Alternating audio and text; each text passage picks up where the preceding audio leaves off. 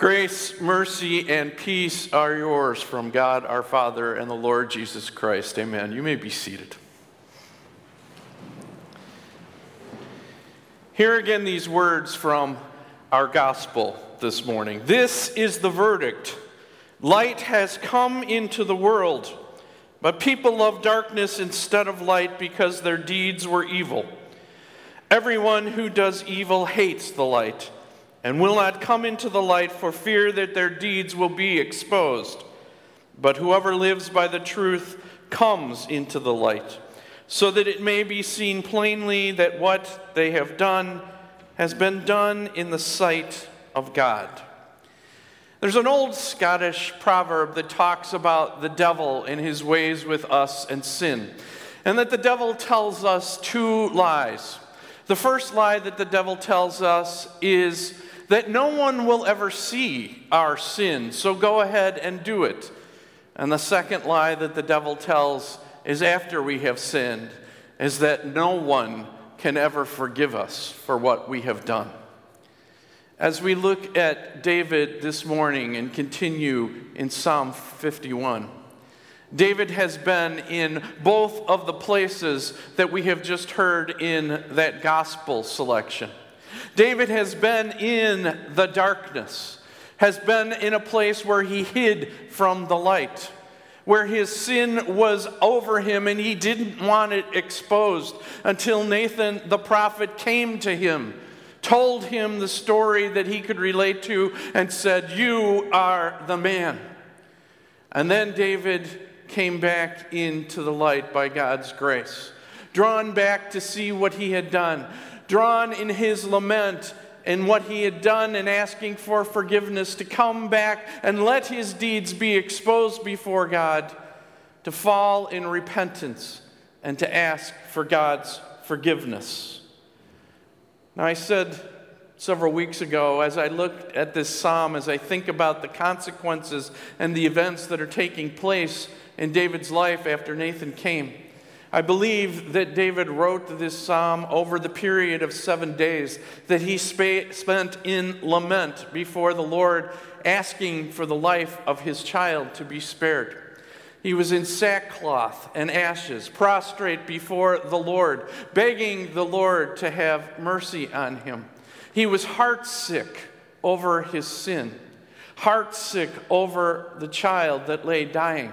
But most of all, David was heartsick over the broken relationship between him and his God.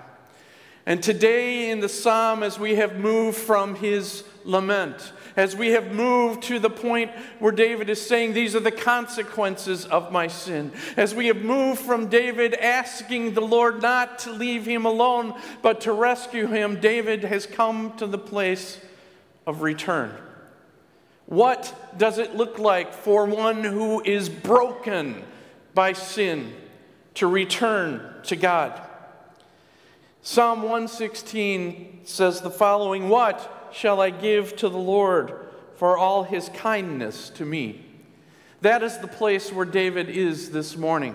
What do I give back to the Lord for his forgiveness? What do I give back to the Lord for knowing that he has had mercy on me? What do I give back to the Lord? How can I ever repay him? Let's look this morning then at that verse, the verse that we focus on this morning, and say it together. "Then I will teach transgressors your ways, so that sinners will turn back to you."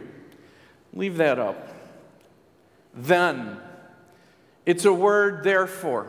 It's a word that David is saying, on account, God, of all you have done for me, on account of your mercy, on account of your staying with me, of covering my sin, of wiping out all my iniquity, here, Lord, is what I can do back in gratitude and in love. He uses the word, "I will teach transgressors your way." That word transgressor means one who rebels. You see, David understands that. He starts out his psalm that way. He is one who rebelled against God's love, against God's law. He rebelled, and what it means is, I'll do whatever I want to do in life. and that was David in his sin. You know, sometimes people seek to return to God with a rebellious heart. There was a man who went to a friend of his to seek out a loan from him. A loan, he had no collateral. He didn't want any interest on the loan when he asked his friend if he could have it. He thought, you know, the closeness of our friendship should just be enough that you would grant me this loan. And the friend looked at him. He said, I don't think so. I don't think that's going to happen. But John, he said, we're close. I've known you since I was a child. I helped you get through school. I rescued you from drowning once. I convinced my cousin to marry your brother. How can you say that we're not close enough? And he looked at me and said, I agree, all the things you say you have done. But he said, what have you done for me lately? Some people approach God that way. All the things that God has done in their lives, the forgiveness, the love, and the mercy, and yet come to God in return with an attitude of, but God, what have you done for me lately? David isn't coming like one that way. David is coming in what we would call contrition and remorse. David is approaching God in a way that when he talks to transgressors, when he comes to people who have sinned, when he comes on those who have rebelled, David doesn't want to have an attitude of superiority. David wants to have an attitude of association with them. Someone who can understand their sin, where they have come from, that rebellion, and can understand the need for God's mercy. David has learned 4 things in his lament, 4 things that he will teach those he will come upon. First is that David has learned the evil and the pain of sin, the depth of what that has meant, how it has hurt his relationships, not only with those in the human race, but how it has so hurt his relationship with God. David understands the consequences of sin. They are before him. They will ever be before him. He will never forget the loss of a child.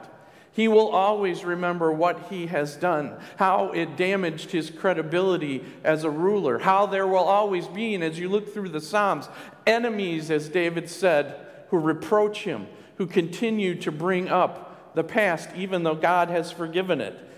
David has learned what repentance means. Not just sorrow over what he's done in his lament, but turning away from his sin, going and pushing it behind him and moving forward in the grace of God. And finally, David has learned that God does forgive, that there is grace to cover our transgressions, our rebellion against God. David knows that there is mercy and love given, and the power that that has had on his life. A man got up in the middle of the night because the phone rang, and somewhat groggy, he picked up the phone and answered it.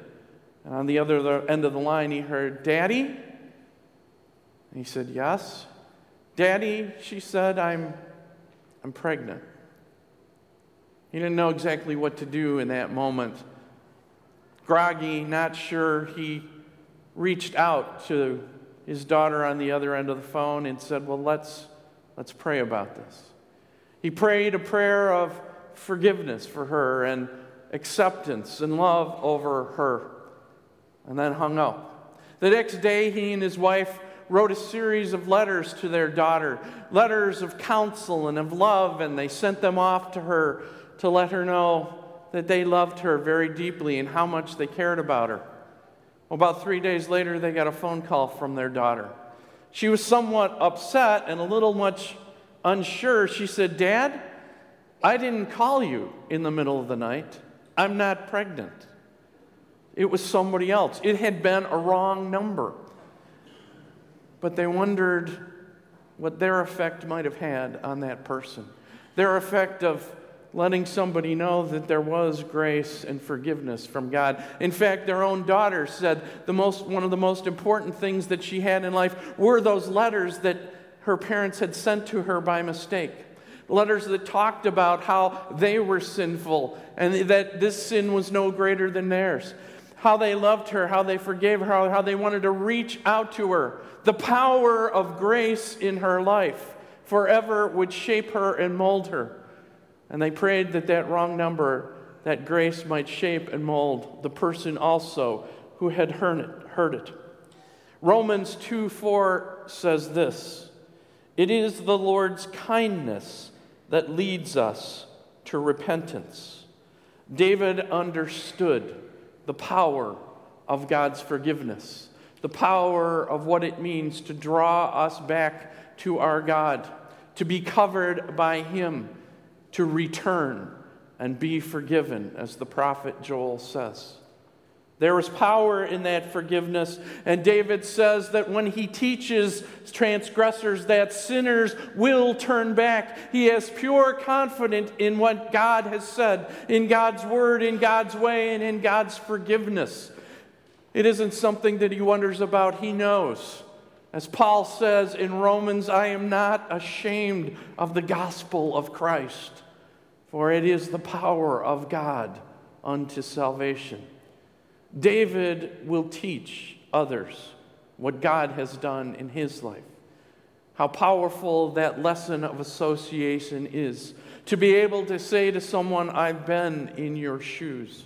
I know what it feels like. I understand your pain. I understand your longing. Now hear the truth of God's love and God's mercy in your lives."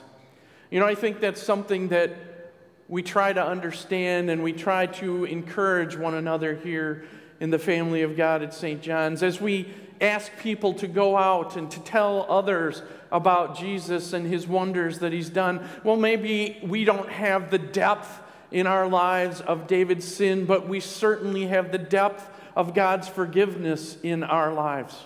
That we assume that when we talk to people around us, we will teach transgressors God's ways, how God has worked in our life, how we have been forgiven, how the grace of God covers our life every day that we live, how we live and move and have our being in that grace and forgiveness, to reach out to those around us, to tell them what it means to be a follower of the one who died on the cross for us.